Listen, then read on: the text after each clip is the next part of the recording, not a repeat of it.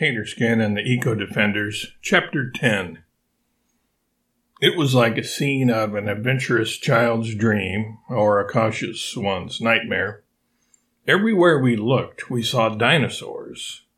These were creatures I had only heard about, or maybe had seen some pictures of in books, which Albert had shown me. There was some sort of tiger with buck teeth, whose apparent ferocity made Stripes look like Tigger by comparison. Although I hadn't seen Bambi, I did know Winnie the Pooh characters pretty well. We even saw creatures of such enormous dimensions that they made Tub Thumper, even at her natural size, look like a baby.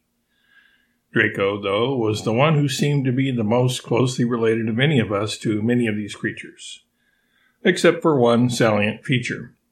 Most of them were tens or hundreds of times larger than she was.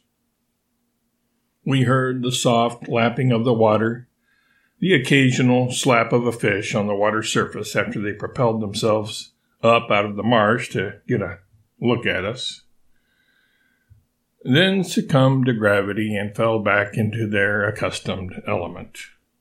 The whistle of the birds, and the occasional screech or rumbling roar of the bigger dinosaurs.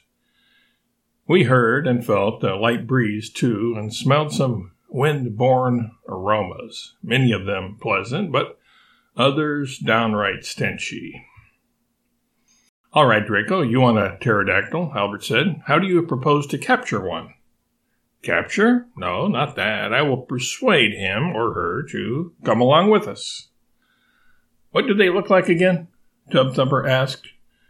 "They are exquisitely beautiful.